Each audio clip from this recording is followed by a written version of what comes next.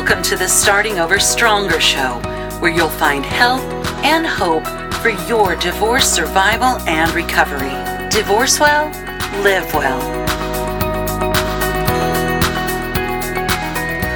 Hello, 2021, and welcome back, listeners, to the Starting Over Stronger Divorce Survival and Recovery show.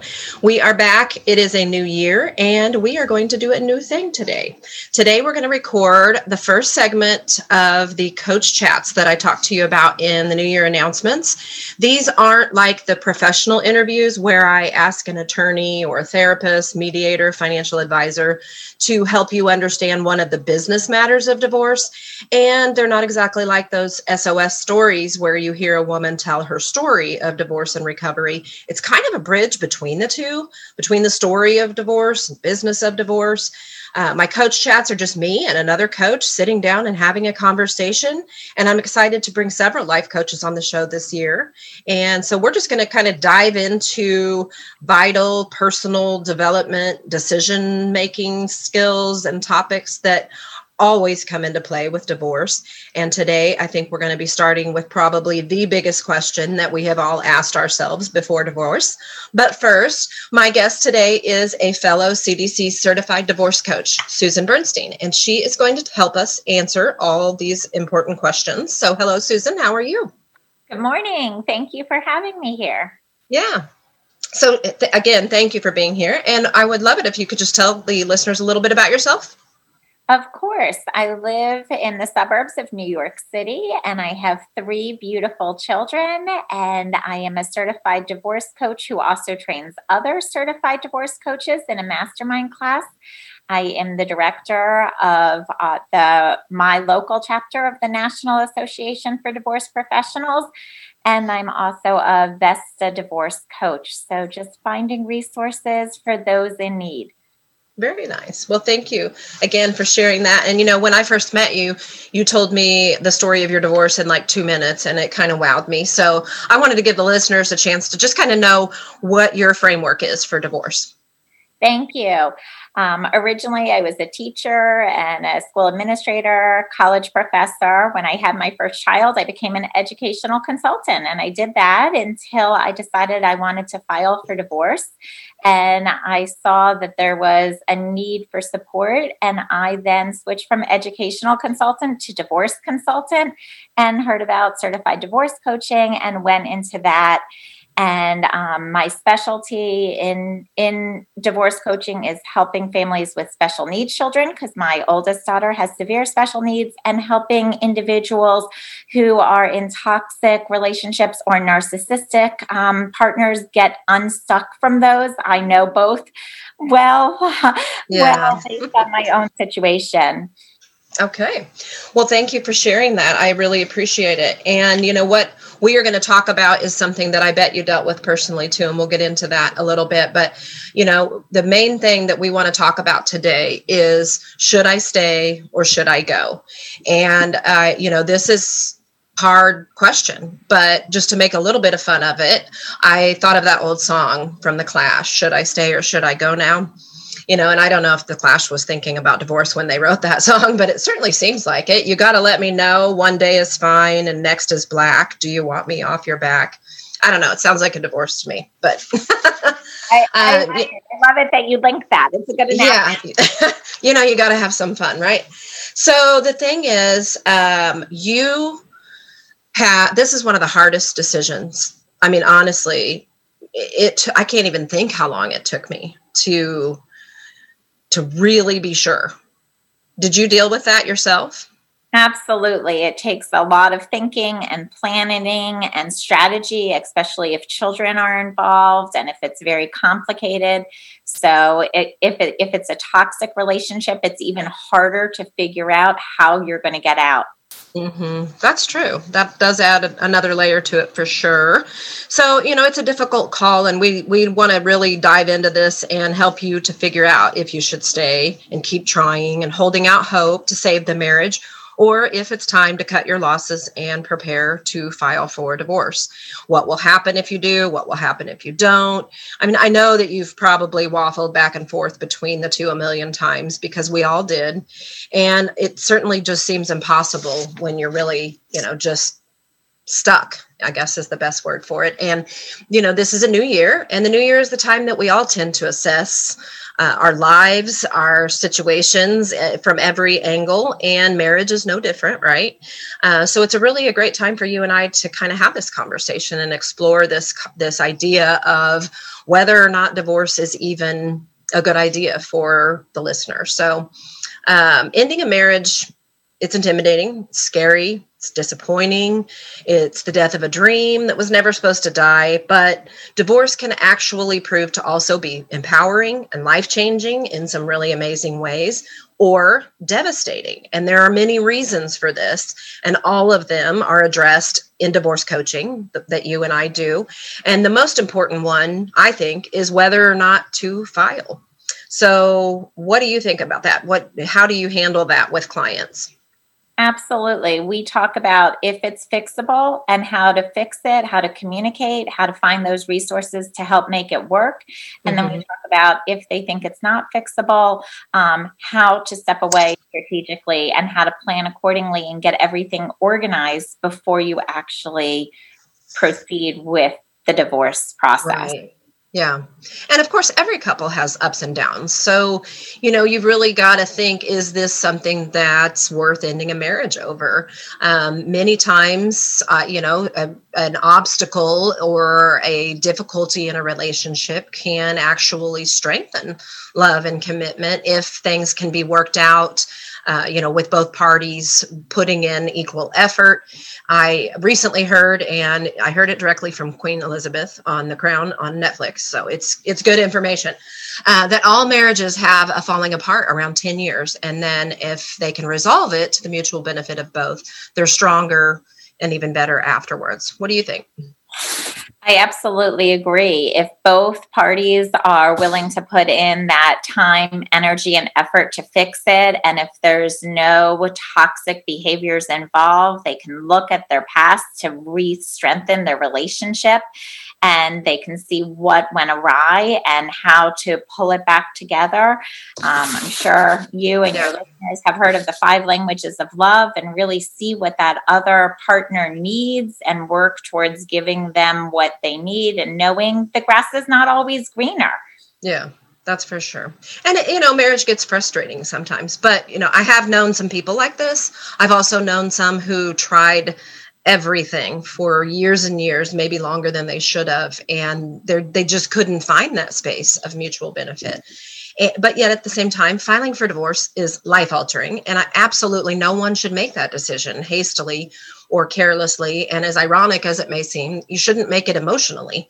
Obviously, it's a very emotional thing, but we need to know that we did everything we could to save our marriage. And I feel like we need to know that because we owe it to ourselves, our kids, and our future self to have that certainty. That makes all the difference on the other side if you do go through with it. So I thought for our conversation today, we would offer the listeners some questions to consider before they start calling lawyers. And I'll stick this in here too.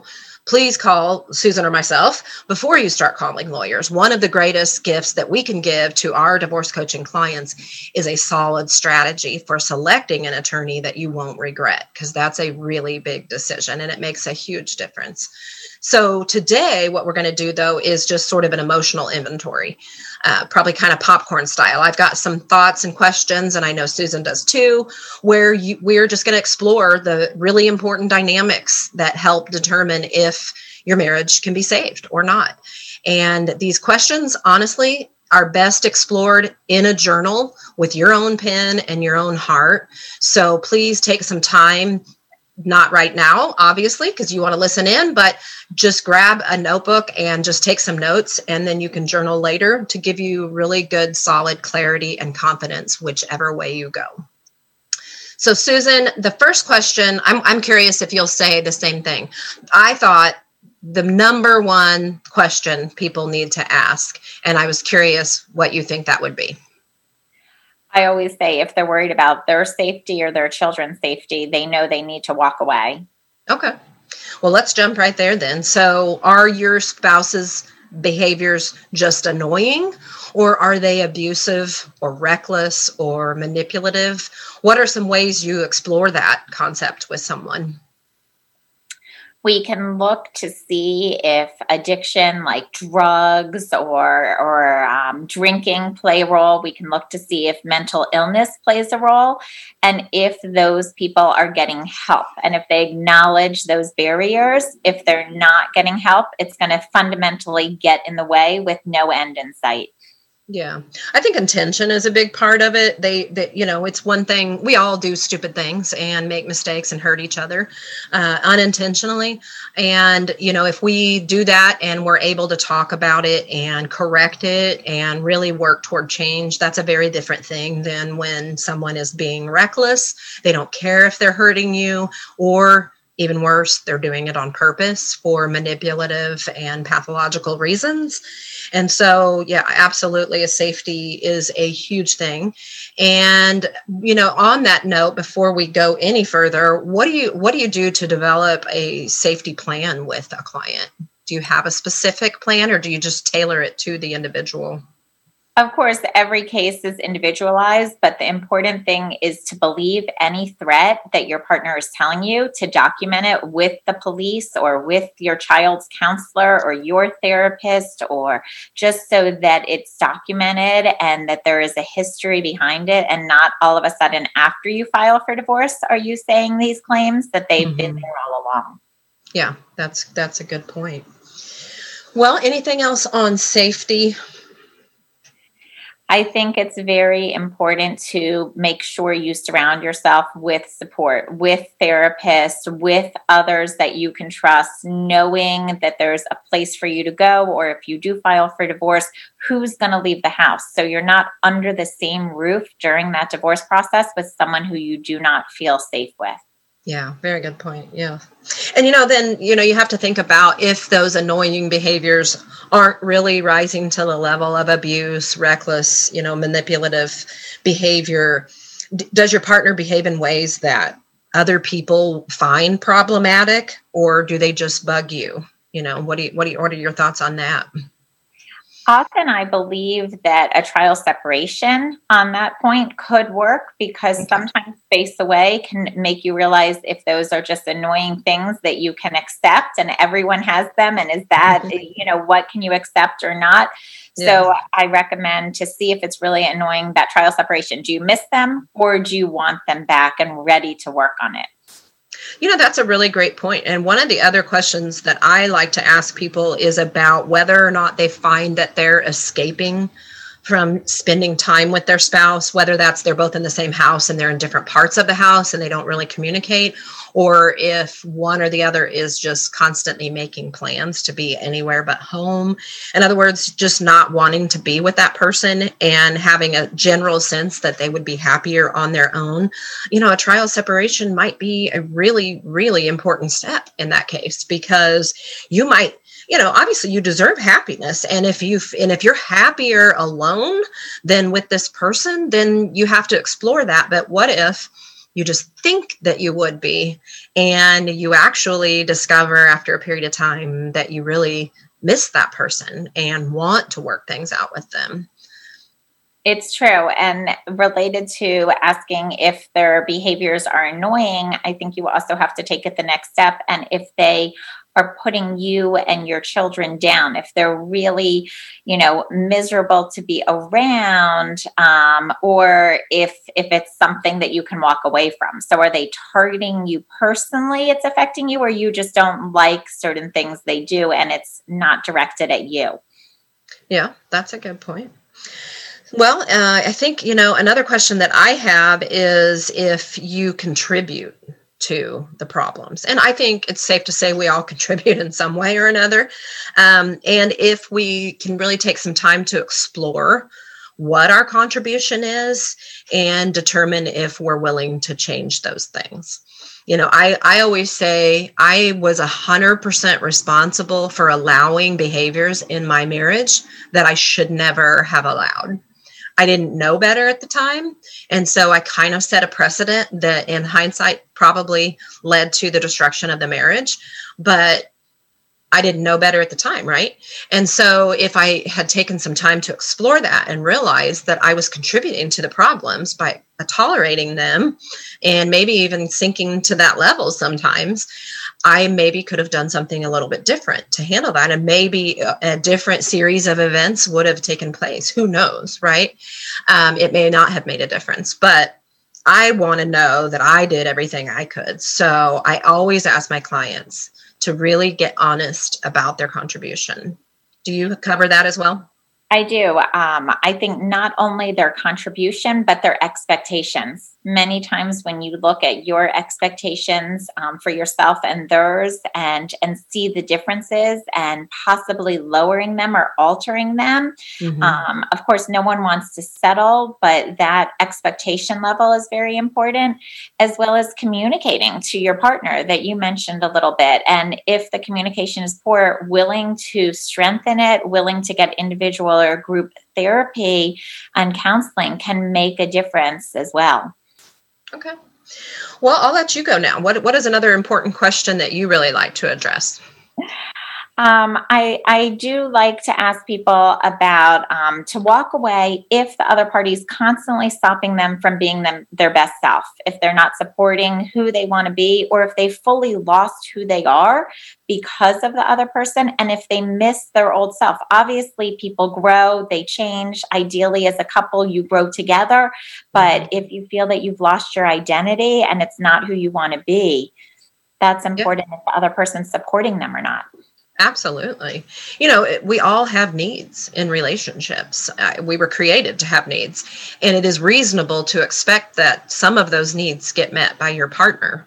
Not all of them, but some of them, and the important ones. And so you really have to spend some time when you're experiencing what you feel is the demise of your marriage and really think about whether or not, well, first of all, what are your needs? Make a list. What do you need in a relationship? And then ask yourself, is it reasonable to think that your partner will take these needs seriously and in the near future come up with some kind of agreed upon plan to meet those needs? And then will you do that for them?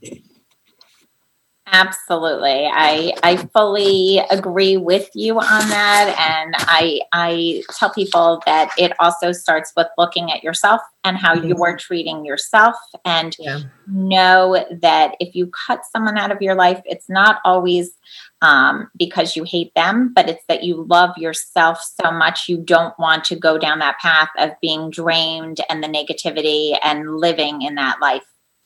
Yeah, absolutely. And I think it's, happiness really probably isn't the ultimate goal in life. I don't know. I obviously everybody wants to be happy, right? But for me, peace and peace of mind was like so much more important than happiness. And obviously one kind of leads into the other, but your marriage can improve if both parties are willing and able to work on the things that are not being met for each party. So it's really about taking some time to try to understand those needs, to communicate those needs, and then to come up with a plan that works for everybody. And if both people are on board with that, then there's probably quite a bit of hope for your marriage, even if it's feeling hopeless at this moment, right? I do agree. And I think something that as coaches we're taught and we try to convey to our clients is that we cannot control others, but we have control over how we respond to them. Absolutely. Yeah. And it's funny when I asked you, what do you think the number one question is? I was thinking of going in a different direction, but I'm curious, how many people come to you and the first thing they say is, I just don't love him anymore. I've fallen out of love. There are obviously numerous people who that has happened to, and we explore that. And then there's the other half who say, I love them, but they're addicted. And this is just a barrier that we can't overcome. Or I love them, but there's a mental health issue that's not going away. So that's a level when you really love someone, but you know that the problems are not going to stop, and you either have to accept it and deal with it the best you can or move on. Yeah. And what are your thoughts on love in general? Can it be rekindled, or if it's dead, it's dead? There's two different schools of thought on that. I do believe anything's possible. I am a romantic, and I do think can be fixed. And ideally, you're falling in love again and again with the same person, and your love is growing. I also think that, you can't just say you're putting in 50%. You have to put in 150%. They'll only see part of that. So you have to give it above and beyond your all to truly, it takes effort and work to make it work mostly. Yeah. And, I remember probably about a year and a half before my divorce, I really felt that I just can't do this anymore. This marriage is over feeling. And it wasn't even, I don't love him. I loved him until the day I finally gave up on the relationship, and in some degree, probably always will. But I just knew that I couldn't do this marriage anymore. And the way I articulated that to myself, to our therapist, to him was, this marriage is over. And I moved to a different room in the house, and we were in counseling, but it wasn't going well. And there were some very specific steps that I felt needed to happen, and my therapist agreed, in order for there to be hope to save the marriage. And I made it very clear that that marriage was over. We can, if both parties choose to, build something new from this point forward, and I'm going to have more of a say in what it looks like. And if you're okay with that, then great, we will make this work. But if not, then, we'll do what we have to do to move on. So, because I think, if you're not in love with your spouse and you don't feel like there's a viable marriage, it probably is more humane to just get a divorce. I think everybody deserves to have a happy, healthy life. And if that's a part, then so be it. I think it's better that way than, I've seen way too many people stay together for a lifetime and celebrate, 40th and 50th and 60th anniversaries, and they're miserable, and it's, that's hard. It sounds like you took the high road, you stayed classy, you communicated, and I'm sure when you look back on that situation, you're proud of how you handled it. And that's the goal, is to really handle it with, like, the business of divorce, with a good head on your shoulders, having thought through and how you want it to play out, looking back at it. Yeah. And from the moment I moved upstairs, it was still, I think, a full 2 years before the divorce happened. I really, truly did give it my all. And furthermore, I was underemployed and had to complete a degree and really try to create a way to have a life after divorce, and be able to support myself. So that took time as well. And I wasn't willing to move out of the house or in the marriage until I had that support. And in the meantime, I was willing to do what it took to save the relationship, but it just, that level of effort wasn't met, so. Absolutely. And I can tell that you were empowered and you knew that the possibilities were limitless, once you were courageous and took that step forward. And certainly you did everything you could to try to fix it. So I think that's important. And I think one thing I always want my clients to know, and I'm sure you do as well, is that there's never only one option. No one should feel stuck that I must stay here. No, you could move into another room. You can move out. There's trial separations. There's post-nups. There's so many options, and people aren't thinking critical, and they're in crisis. So. Yeah. For sure. There's a ton of fear brain. And in fact, that was the last question that I was going to offer is, do you stay because you fear? Do you stay for any level of fear? Do you fear regretting? Do you fear not being able to provide for yourself? There's all kinds of different things that you fear. What are your thoughts on that? I think that's very realistic in many people, and change is scary, but change can be amazing. So I do think it takes time, and people are scared, but fear should not keep you stuck in something that is detrimental to you. Yeah, for sure. And it's sad, but it honestly does so often, and the reason I think is because, most people that get a divorce have never gotten a divorce before. They have no idea what to expect. It's fear of the unknown and maybe even a little of the known, because maybe they've known some people that have gotten divorced and it didn't go well. Either the divorce itself was a nightmare, or their life afterwards changed in dramatic ways that person is having a hard time coming to terms with. So it is important to address the fears, not ignore them, not, just think that you need to just do whatever without worry or consequence, but to really explore those fears, write them down. What are you afraid of? And then really think about what you could do that would alleviate that fear. It's so true. No one gets married thinking that it's going to end in divorce. Yep. And fear is normal and it's okay. And it's part of the process of moving forward. Yeah.